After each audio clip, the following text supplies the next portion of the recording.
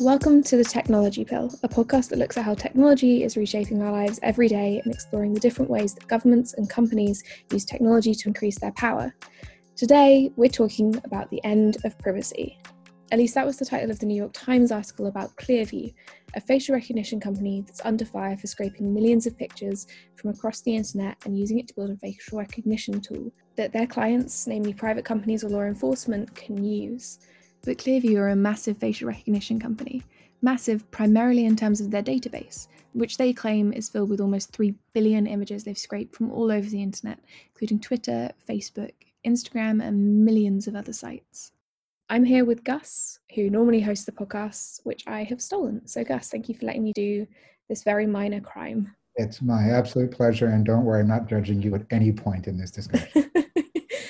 So what do you already know about Clearview? Well, what I know is, as you described, it was a New York Times article, and it was this company, Clearview, and the way that Kashmir Hill exposed and covered the story and had our entire sector looking and wondering, why aren't we doing something about this company? Exactly. I imagine one of the first questions pretty much everyone has when they find out about Clearview is, did they get my face? And luckily, we're based in the EU. Me and Gus are Privacy International is. For now. Because we're in the UK. That was Brexit shade. But under EU data protection law and under an increasing number of data protection laws around the world, you can ask a company, in this case Clearview, what information they have on you, and they're legally obliged to answer. That is exactly what our colleague Eva did. So basically what I received is like a 2-page PDF, and essentially all there is in PDF is an initial disclaimer that says, in order to complete your request, we have generated this report containing Clearview search results for the image that you shared with us, which is labeled original search image below. Search results image are enumerated with corresponding public web page titles and URL below. That's as much like sort of text that there is. So it's like 3 lines. Now, the rest of this PDF is pictures of me that they have scraped from various places in the internet. And there's an index for each picture, like where they took it from. And it's a really weird thing to watch because there's just like, pictures of me from various conferences I've given. There's pictures of me that appeared on social media. There's like screenshots of from YouTube videos of me. And the last picture that there is actually not me. It's another woman who, I suppose you could argue looks like me. I don't think she terribly looks like me. She's blonde with blue eyes, where I'm brunette with dark eyes. But the picture comes from her VK, which I understand is a Russian social media equivalent of Facebook, I think.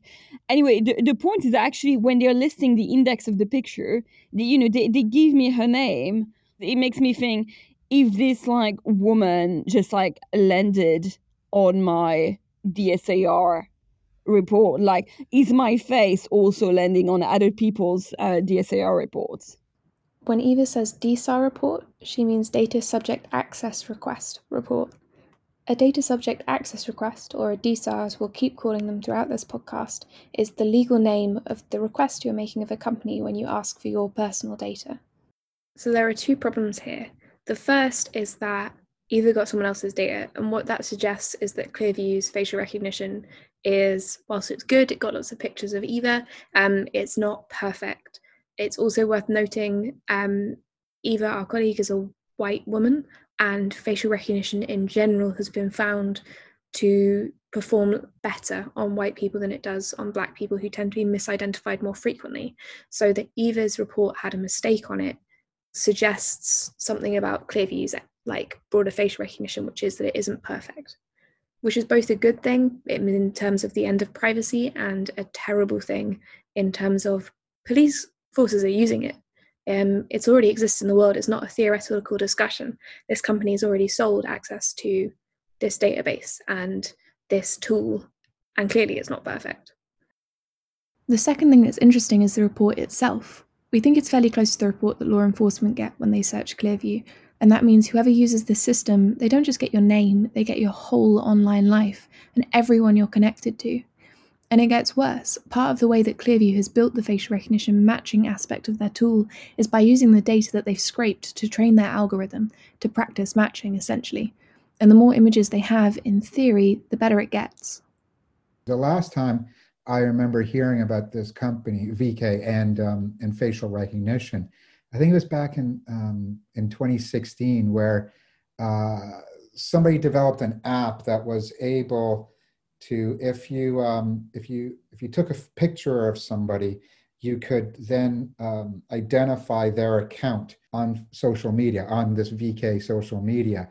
And I think I might have the details of this not exactly right, but essentially this was used to target women, particularly women in the porn industry, that they would take a photo of the woman, do the search on social media, find her account, and then distribute to followers of her account imagery and other such things related to their porn career. And it was essentially used to harass people. And so social media were supposed to be a little bit more aware of these types of risks of other parties using data and using the interfaces in certain ways to abuse and exploit people. And from what I understand, that service on VK no longer exists. And my understanding also is that Twitter was getting better at this whole idea of allowing its service to be scraped, and other social media were supposed to be very good at protecting their user base. I'm very disappointed to see with this Clearview case, and particularly with what Eva is talking about, that this is not at all the case. I was really, aside from the sort of like presence of this other woman, I was just very creeped out by the idea that there is a company that I had never heard of that's just using images of me and images of my face to train their AI. I just thought that was really deeply disturbing. It is creepy, right? That they've stolen pictures and they're using them to get competitive advantage out of it. Because it's not like they've built this tool that they think is, magically philanthropic and they're giving it away for free. They're making a ton of money off of it. It's this continued pattern of public-private partnerships where companies can get away with things that they shouldn't be getting away with legally, but they're still getting away with it. And they can do more things than government agencies can, but then the government agencies do an end run over their own regulatory regimes by working with these private sector companies. The good news is, if you want to find out what Clearview has on you, DSARs aren't that hard. But yeah, that was my first experience. I've now actually done a lot more because I just figured that this is actually an easy process and kind of a nice way to force company to hand over information that they have about you in a fairly short timeline, actually, because they do have to reply within a month. So basically, to send a DSAR, you just have to email the company with who you are and the information you want. In the UK, the Information Commissioner's Office has a couple of really handy templates, the links to which will be in the description. And literally, that's all you have to do. Except there's one little problem. You kind of have to live in a country where you have this right. That's true. The downside here is that you have to be in a country with the relevant legal framework, or you have to hope that Clearview or any other company you're trying to DSAR don't realise where you're based. But an increasing number of countries are passing data protection laws that include this right. You also have the right, again only under some data protection laws such as the GDPR, to tell companies to delete your data, and we'll include information on how to make that request below. But Clearview do more than scrape data. They make their money by selling access to the database, and their facial recognition algorithm tool to police forces, they claim, all over the world. But it can be really hard to work out which ones. And both police forces and companies are rarely as transparent as they should be about what tech they're buying. And Clearview and other companies like it are rarely as transparent as they should be about who they're working with and who they're selling tech to. We spoke to Anne Kavukian about what happened in Canada. So when we learned about this here in Ontario, you go to the Federal Privacy Commission of Canada goes to various police forces, and there's good news and bad news. The bad news was a lot of the police forces, the law enforcement agencies, were quietly using this. They had been pitched by Clearview AI, emails to them at first for free, and then they paid. And then they just quietly did this without the permission of the chief, the police chief. So when the police chief started learning about this, for example, in Toronto, Canada, which is where I reside, Chief Mark Saunders, he immediately said, this is outrageous, and he stopped it. And that's the good news, that a lot of these police chiefs, once they learned about it and that their police officers were quietly using this, they put their foot down and they said, absolutely not. And Clearview got booted out of Canada. So the good news, Clearview, we don't need it. Policing is becoming increasingly technology oriented because it's deemed cheaper and it's deemed more effective. And it's really nice to hear an example like from Canada where they rejected the technological move to essentially do policing on the cheap by using tech like Clearview AI. And I would love to say that there is momentum behind such a rejection. The underlying system that Clearview built is a facial recognition system, and facial recognition has come under a lot of scrutiny fairly recently for all sorts of reasons. One of which is that a lot of it just isn't that good. I think it needs to be banned. Here in the United States, for example, a number of cities are outright banning facial recognition. Started in San Francisco, and it's spread all across the United States. The number of false positives to begin with are so high. A conservative estimate done in the UK, where they have surveillance cameras everywhere and use facial recognition, 81% of the facial recognition matches were false positives. So you're saying, oh yeah, we got this guy, and you didn't get the guy. You falsely identified someone else who is a law-abiding citizen as being the bad guy, the person of interest. And that brings upon a nightmare to that individual. When I was privacy commissioner, a number of victims of identity theft came to me saying, we didn't do this. The credit card companies keep saying, pay up all these charges. And then we said, we didn't start those charges. That's not us. It's identity theft. And I used to help them. And the first thing I used to say to them is go to the police and file an occurrence report. So there's something to validate that you're claiming that your identity was stolen. It's a nightmare clearing your name when you've been falsely accused of something as a result of identity fraud. And facial recognition, the worst thing. So 81% is actually a conservative estimate of false positives in the UK. In Detroit, in the United States, the police recently did a study, and they found 96%. Can you believe that? False positives. So why are you doing this? Get rid of it. And this comes back to the transparency, accountability, and the police use of money. Because if they're spending money on systems that don't work and essentially endanger the public, then why? Yeah, it's like every step of this is illegitimate, whether it is the fact that Clearview exists, the fact that Clearview has your data, the fact that Clearview can sell your access to your data through these services to police agencies, the fact that police agencies are seeking this type of technology and deployment. It all feels so illegitimate because at no point did anybody go through the proper process of saying, is it okay to use this technology? Is it within our powers to use this type of technology? Does this, and they've skirted the whole question, does this technology actually work? They really, really have. And answer something that I think kind of comes to the foundation of both this conversation, but also like PI in general. If I could just remind people, privacy forms the foundation of our freedom. If you value free and open societies, you value privacy. We have to go to great lengths to preserve it now and well into the future. That's kind of what we'd argue, that without privacy, if Clearview does represent, as Kashmir Hill described at the end of privacy, then that has serious concerns and leads to serious problems in the whole way that we live in our whole experience of society. Yeah, it's so there. I think there are two parallel tracks here that Anne was identifying. First, on the presumption that the systems work, this is creating a horrible, it's creating extraordinary power for law enforcement agencies, and power that we cannot imagine being wielded with responsibility while we maintain our democratic societies and our democratic and civic rights. And the other parallel aspect to what she's raising is that, like all technologies are not science. They're not perfect. They're matters of engineering and calibration, and error rates are inevitable.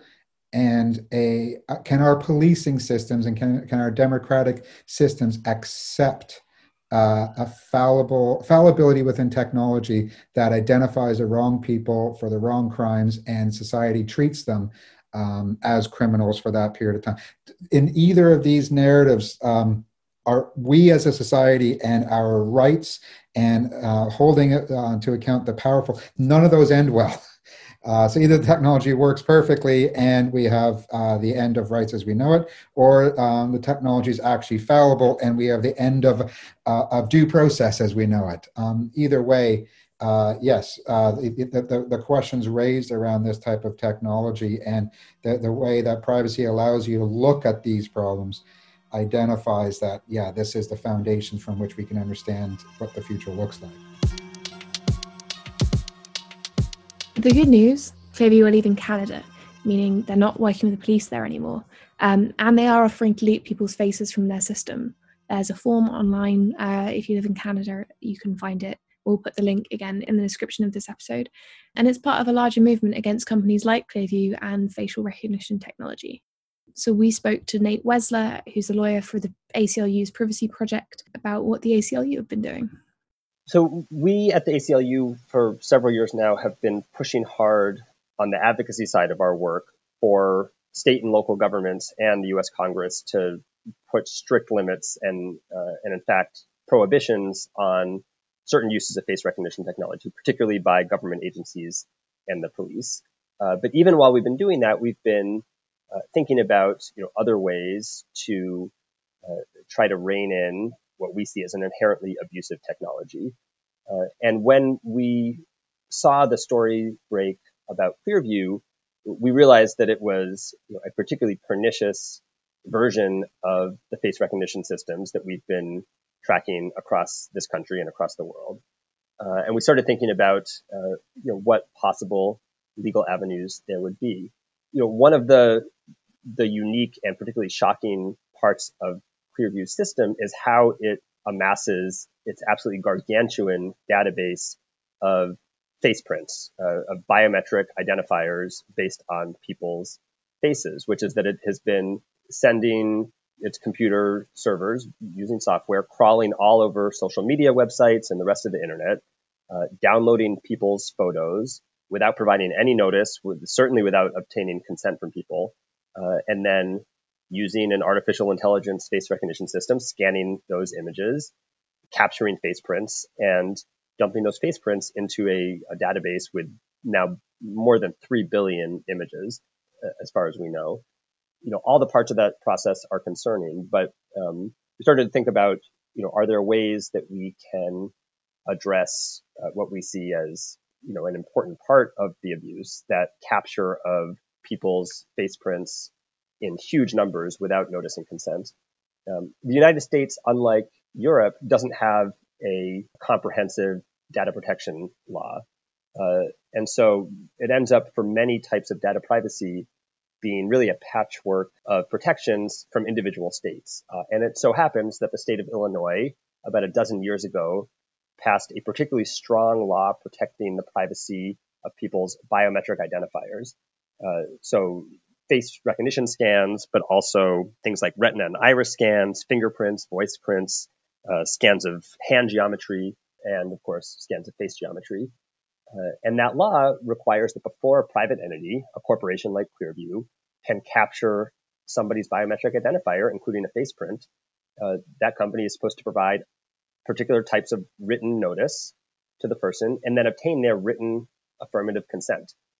Clearview failed to do that with anyone over and over and over, probably millions of times with Illinois residents alone. And that's a really massive violation of that law. So we started talking to individuals and organizations in Illinois. The ACLU has a federated structure, so I work for the national office, but we also have affiliates in every U.S. state, including in Illinois. So we were talking to the ACLU of Illinois, doing outreach to other groups who had members and clients in the state, looking to put together a lawsuit that could try to stop Clearview from continuing this bad practice, make them delete the face prints they had illegally collected from Illinois residents, and make them stop capturing more in the future unless they abide by this notice and consent procedure. That lawsuit in Illinois is ongoing. We don't know the result yet, but we're obviously hoping that ACLU Illinois win. But again, even if they do, it'll only really have an impact for residents of Illinois, not for everyone everywhere and not for everyone across the United States. And this just turns upside down. Again, this notion that you as an individual should have rights, particularly when it comes to the way your police conduct themselves. And yet the police are conducting themselves in such a way that they use a technology that undermines your rights, regardless of where you are in the world and what legal regime applies.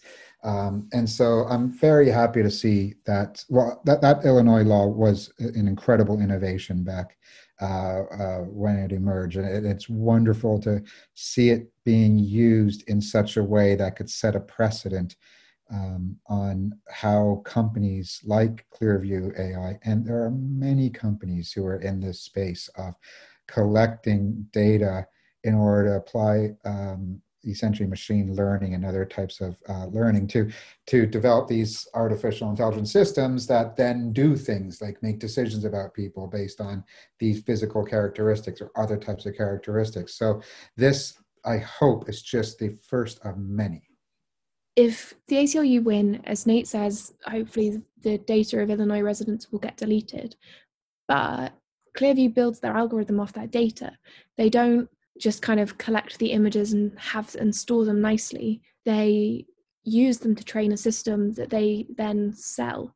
They're selling access to the database, but they're also selling access to the algorithm, which was trained using the database. And if the ACLU win, hopefully that data gets deleted. But what happens with the algorithm? Ideally, they would have to start from scratch again in order to really, expunge the harm of this illegal set of privacy violations, which should reset everything, including their trained algorithm. I don't think in the United States, at least, there's much legal precedent addressing how that actually would work in practice, because these machine learning algorithms, these artificial intelligence systems, are relatively new, and the law, legal development and common law systems proceeds relatively slowly compared to the advance of technology. So I think it really remains to be seen whether a company like Clearview will only be required by a court to delete the images in its matching database, but keep using the algorithm that was trained on those images, or whether it in fact has to, provide full relief to people by zeroing out even the training sets and resetting its system and going again. It should have to do that. And it's, I think it's a fundamental problem if we let companies engage in massive privacy violations in order to build what they claim are accurate and precise products, and then be able to keep those products running based on those privacy violations, even if they start tweaking their system going forward. That provides a very bad incentive to violate people's rights first and then try to clean it up later.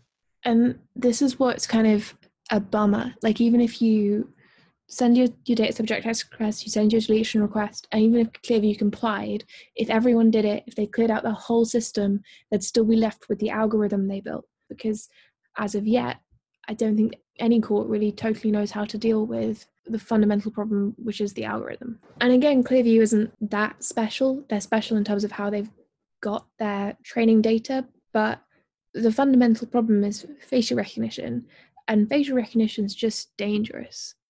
fundamentally, we think Clearview's technology, like lots of face recognition technology, is dangerous both when it works and when it doesn't work.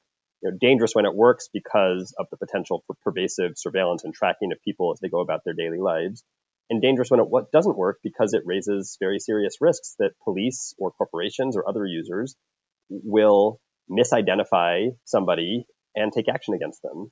And here in the United States, the world learned of a really troubling example of exactly that kind of an action when police in the state of Michigan arrested a man for shoplifting watches from a watch store that he didn't commit, based almost entirely on a faulty match from a face recognition system. It wasn't Clearview in that case. It was another company's system used by the Michigan State Police Force.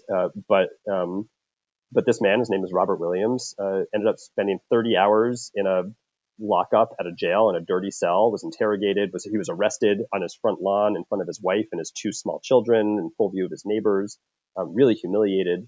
And it turned out it was because police got a wrong match through a face recognition system to a grainy image from a store security camera, and then went and arrested this man because they thought he did it. He had nothing to do with it. The ACLU of Michigan have filed a formal complaint on behalf of Robert Julian Borchek Williams, and we've added some links in the description if you want to find out more.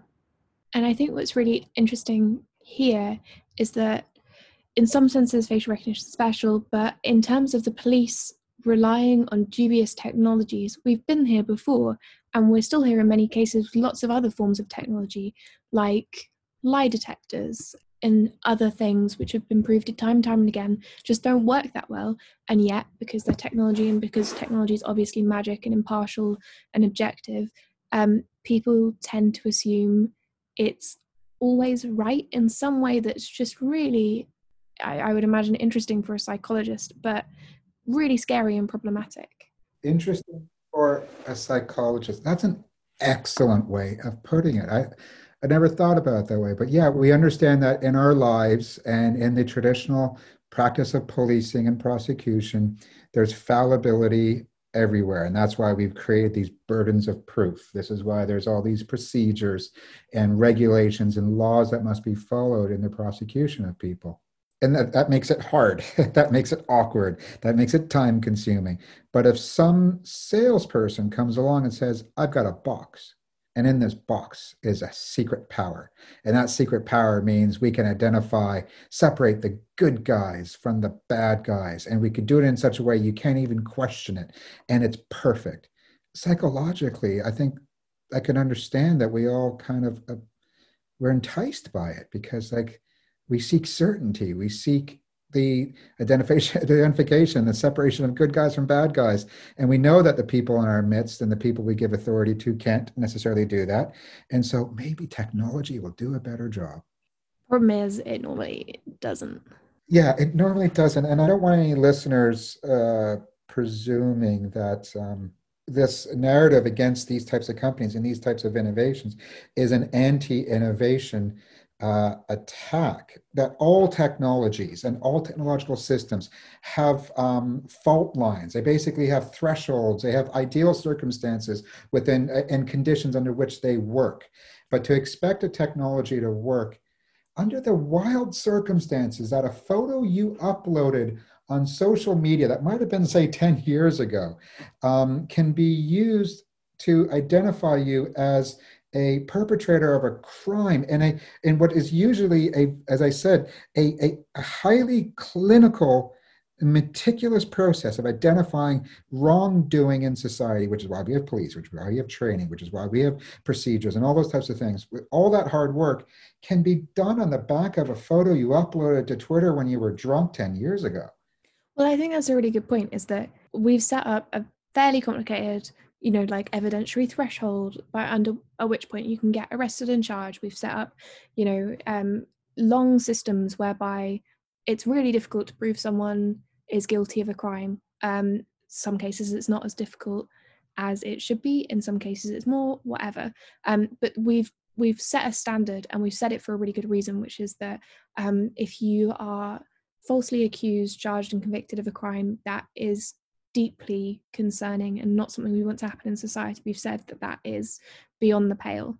And so we've set up all these very long processes, and the idea is that technology comes in and magically says, oh, well, that guy did it, and circumnavigates all those processes. And it's the same problem you get actually with snake oil in medicine. It's not that the technology contributes whatever, that would be okay. If a facial recognition system said, we think maybe it's this guy, and then you worked really hard to prove it is or it isn't before you then did something about it. But people don't do that. In this particular man's case, if the police had taken this false match and investigated, then potentially he would never have been arrested. But they didn't. They took it at face value and said, oh, well, that's him then, and went and arrested him. And they were wrong. And this is something that Nate went into in the history of policing in America. I think that facial recognition is special in how dangerous it is, but there absolutely is a long history of police adopting forensic technologies or investigative technologies that turn out to be either complete junk or to have error rates that are unacceptably high.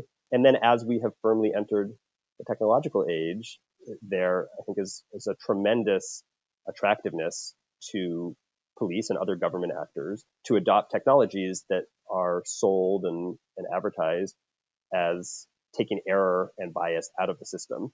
And that's attractive. We should all strive to eliminate error and harm to people through policing. The problem is that over and over again, we see these systems not living up to the promises. Other examples that we are grappling with in this country include algorithmic decision-making systems that are used to determine whether somebody should be held in jail before their trial or should be let out to continue their job and be with their family by purporting to predict future dangerousness. Those algorithms also are deeply flawed, partly because they rely on bad data going in, right? They rely on training data that just reflects centuries of deeply racist policing practices in this country that focus on arresting members of communities of color at far higher rates than white communities. And so now you have algorithms that are looking for totally the wrong things to determine dangerousness. And it's a real struggle to convince police and the government that this tool that they think is going to make their job easier and more accurate actually is just entrenching the problems in the system. And face recognition, shares all of those problems with the additional really terrifying concern that it can enable a surveillance apparatus of just unrivaled efficiency in the history of humanity and the history of policing. The specter which you in the UK, I think, are grappling with a little ahead of us in the United States grappling with is, the possibility of hooking face recognition systems up to live video surveillance feeds on networked arrays of cameras, which could result in police being able to track any of us and all of us as we go about our daily lives, to a physician's office, to a lover's house, to work, to our child's school, wherever else. And that's a capability that is dangerous if it works perfectly, and it's dangerous in other ways if it's flawed and police end up tracking and arresting or otherwise harming the wrong person. Live facial recognition. The spectre of live facial recognition haunts a lot of the discussions around facial recognition. So there are two kinds of facial recognition. One is, I think it's called static facial recognition, which is you take pictures or videos after the event and you run the algorithm on that, and it looks through a database and it returns matches. The other is live facial recognition, which is you're getting data relayed back to you as someone walks past. And that's what recently in the UK, I believe the South Wales police force were taken to court and told they had to stop using live facial recognition in South Wales. The Met still use it, but they don't use it in the way Nate's talking about, which is hooking it up to lots of CCTV cameras all over the city. They use it by driving a massive van up to like a protest, or they've used it repeatedly at Notting Hill Carnival, which is a massive celebration of West Indian Caribbean culture, which means it's largely communities of colour, which again have been repeatedly misidentified by these systems. So live facial recognition is really concerning, and as Nate mentioned, already in use, though as far as we know, none of those systems are Clearview's. Facial recognition is clearly serious stuff, but Clearview doesn't always treat it that way. We spoke to Riccardo, an Italian investigative journalist who's looked into Clearview, about some of the ways they've chosen to advertise their product. So they basically, while contacting police officers, they were like, okay, just give it a try to our system and just, I don't know, look for people that you know, include pictures of your parents or relatives and see if they come up, like just to test the system and see how it works, how well it works. So this was something in a New York Times investigation. They were like, or a BuzzFeed one, I'm not sure, but they were like discussing how the company was trying to push their software. So basically, yeah, indiscriminately using their software to search for people you know. It's something dangerous. The broad point of that concern is that this is a really serious tool. It's a really serious kind of hardcore piece of tech, and just being like, yeah, upload your mates, upload your friends, do whatever, like, is a really inappropriate way of treating it. And in every surveillance system, this even happened with like the British intelligence agencies, and it's there's always this abuse that arises around once you have this digital power. There's always the search for your girlfriend, search for your girlfriend's family, and these types of abuses always occur. So it's to an extent, it's almost quite normal to hear that this is happening with Clearview. At least from my experience in Italy, I usually see that when the police buys these kind of technologies, they usually do this without a proper check, proper accountability, proper transparency. I mean, there are definitely public tenders published online, but this is not enough. In my experience, we usually arrive too late. So once they acquire the technology, once you set up the infrastructure, it's always difficult to tear it down. So what would really necessary is to have a public conversation before buying this kind of technology. Even before setting up the public tender, we should ask first, the police wants to acquire this kind of technology. What does the citizens think about this? Do we want to use it? Do we want to actually let them use it? Because at the same time, under the GDPR, entities are required to provide data protection impact assessments. So this kind of evaluation to understand if this technology could be too risky for privacy of the citizens is an important element. Because basically, if the data protection impact assessment says that this technology is infringing on too many human rights, that technology shouldn't be bought. So basically, it also becomes a matter of public money, of how police departments spend public money. And given that we are now seeing from the United States this huge uprising of demands regarding defunding the police and abolishing the police, this is a conversation that we should start having everywhere. So how much money are our police departments spending, and why aren't we talking about the technology they want to buy before they actually buy this? Okay, so this is a really important point around accountability and transparency. Essentially, if the police can just buy whatever technology they want, and then we have to discuss if that's acceptable afterwards, we're kind of shooting ourselves in the foot a little bit. Oh, absolutely. And to try to play it another way as well is that one police force with a lax approach to this creates a market opportunity for a company like Clearview AI to pop up to say, oh, if we collected all this data, we could sell it to this police force.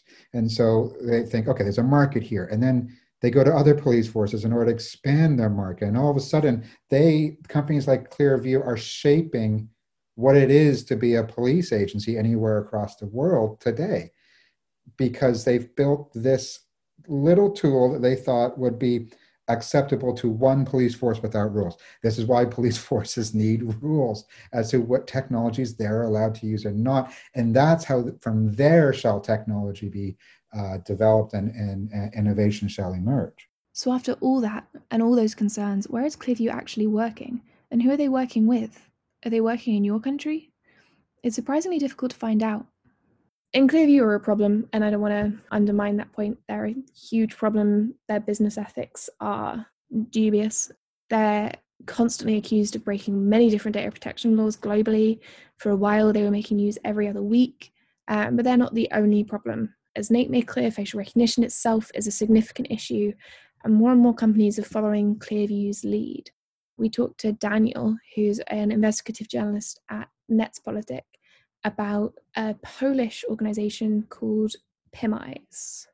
So together with my colleague Sebastian Meinek, I looked into this Polish facial recognition company named PimEyes. PimEyes, according to what they say, have collected more than 900 million unique faces on the internet over the course of several years.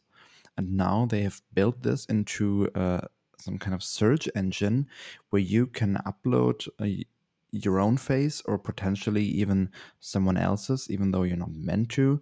And then you will find more pictures of the same person, which means you can use the search engine eventually to identify people whose name you don't know.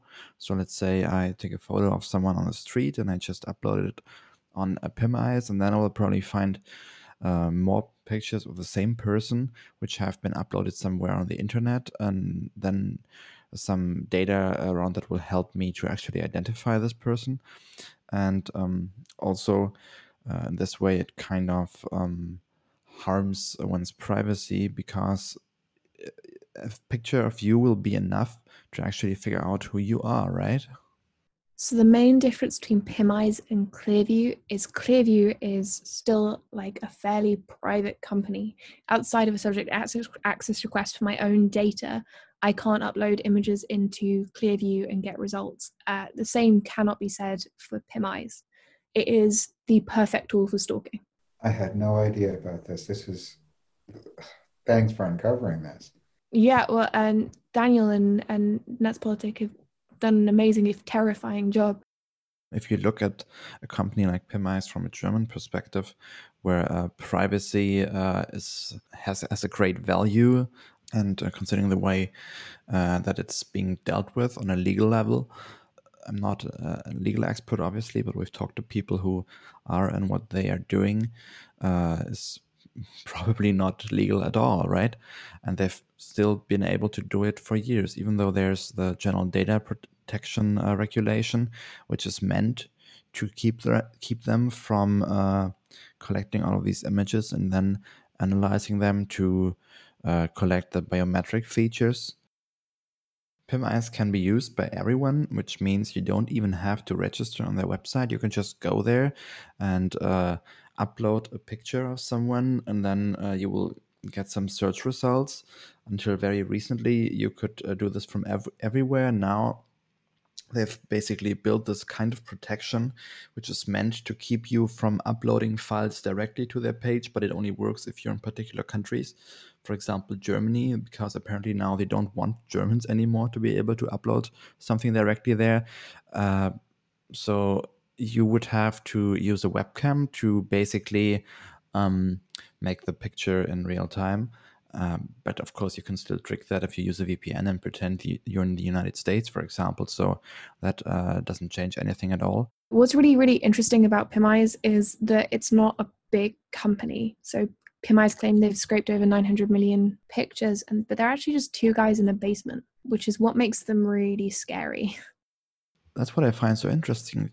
It looks, even if we can't say it for sure, but from the outside, it looks like there were just two guys who built this atomic bomb in their apartments, which makes it very different from Clearview, where they had a lot of funding from people like Peter Thiel. Because this showed us how little it took for something so powerful to come to be. I mean, of course, perhaps these two people are incredibly brilliant geniuses, and no one else could do what they did. But to be honest, that's not that likely. And I think if they were able to do it, other people might have been doing it as well. And there's another point regarding the way I think a lot of companies working with AI are operating. So AI is this kind of buzzword. I think a lot of people want to invest into it. And I think there are a lot of companies who don't have an entire business plan or anything at the beginning. They just try to go into this direction and see what happens, try to develop certain things, and then see if someone might want to buy them or they will develop it for someone. So I think this is basically an area where a lot of people start out by just doing something, and then they'll wait and see what sticks. And this is probably what happened here as well. Two people just developed this search engine, collected all of these images.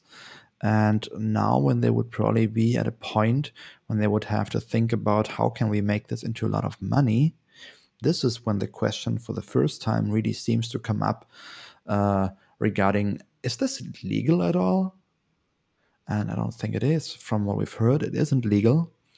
But they've invested a lot of time and probably own resources into this. So if these two people in Poland have been doing this for years now, how many other people might have been doing the same kind of thing in their own apartment by just writing code and trying to build little things on their computer, basically? I'm trying to not get despondent because I hated the title of their initial article. This whole end of privacy thing's been played a number of times.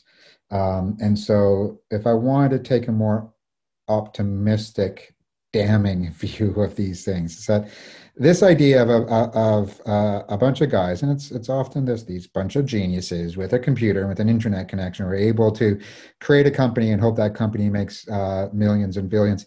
That's such a 1990s narrative. And it was fun and cute the first time around and led to economic failure and a dot-com crash in 2000. And then what happened after that was that we had 9/11. And then what happened after that is that we had the Arab Spring. And then now what we have happening is Black Lives Matters. And with all of these key moments in time, I kind of hope first, as a society, we are a little bit more wizened so that when we hear the story of two incredibly bright and capable individuals with an idea to do something with the internet and with data, and then they do something as stupid as collect all this data and build an interface for free use. I think as a society, we can now say, well, that's not clever. That's kind of 1990s thinking. And now we're much more wizened as people because we understand the abuse of power and we understand how people are harassed and stalked in today's modern world. And then the second is that I kind of would have hoped that the individuals themselves would be wizened and say, you know what, this is not a good use of our time. Or, yeah, it might be useful for combating terrorism. This is the classic surveillance tech narrative, which is, oh, we're just building this to combat terrorism. But there's just case after case and after case of technology developed to combat terrorism and being used for the banal and being used for the abusive and being used by the abusive. And so they should just be smarter now.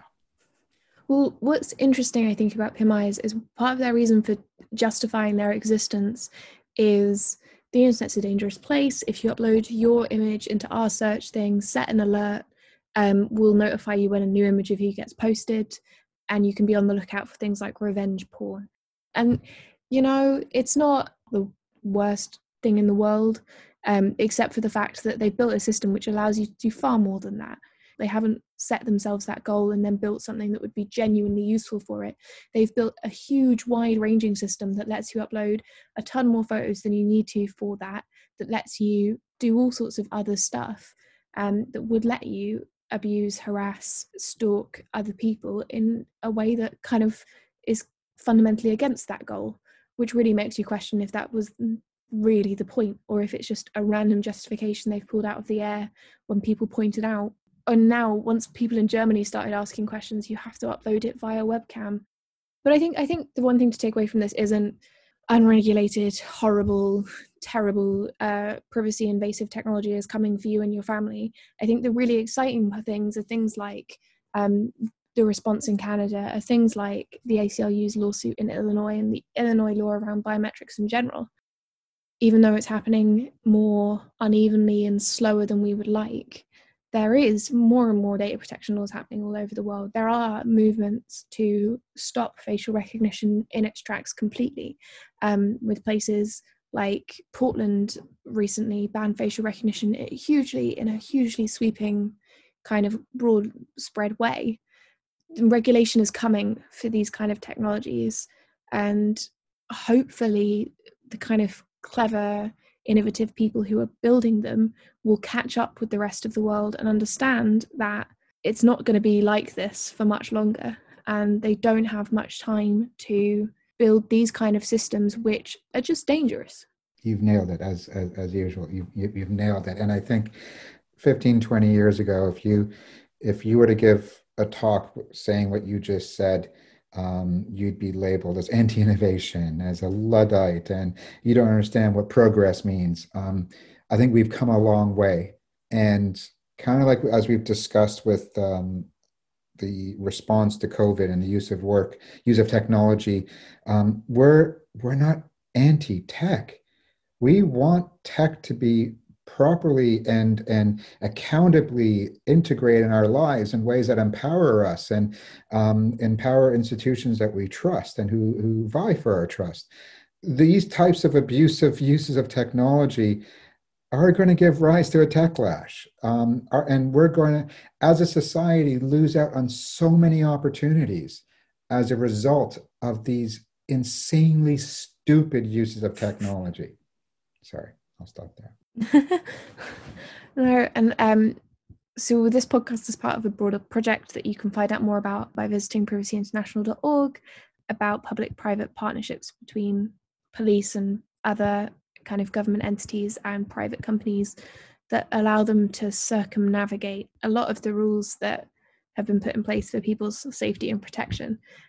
But I think what's usefully consistent in the examples that you can read there and all throughout the project is that like those holes are closing.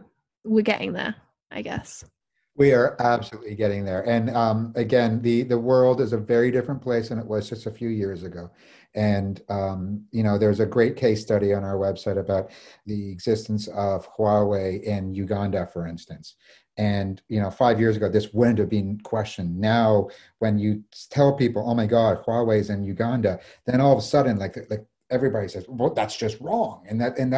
This is, if we start telling these stories more and more, and we use the tools at our fingertips, we can actually change this. So thank you for listening, and Gus, thank you for letting me take over the podcast a bit. You can get involved with this particular topic by visiting our website and by checking out the links below, which will hopefully give you a clue on how to do DSAR and deletion requests. You can like and subscribe to the podcast on whichever platform you're currently listening to it. It's also available on our website at privacyinternational.org, where it comes with a transcript by the time that you're hearing this. Please come to our website, it's very interesting, and you can sign up to our very exciting mailings. We're also on Twitter, Instagram, Mastodon, YouTube, and Facebook. I think on Twitter and Mastodon we're at privacyint. On Instagram, YouTube, and Facebook, and anywhere sane, we're on at Privacy International.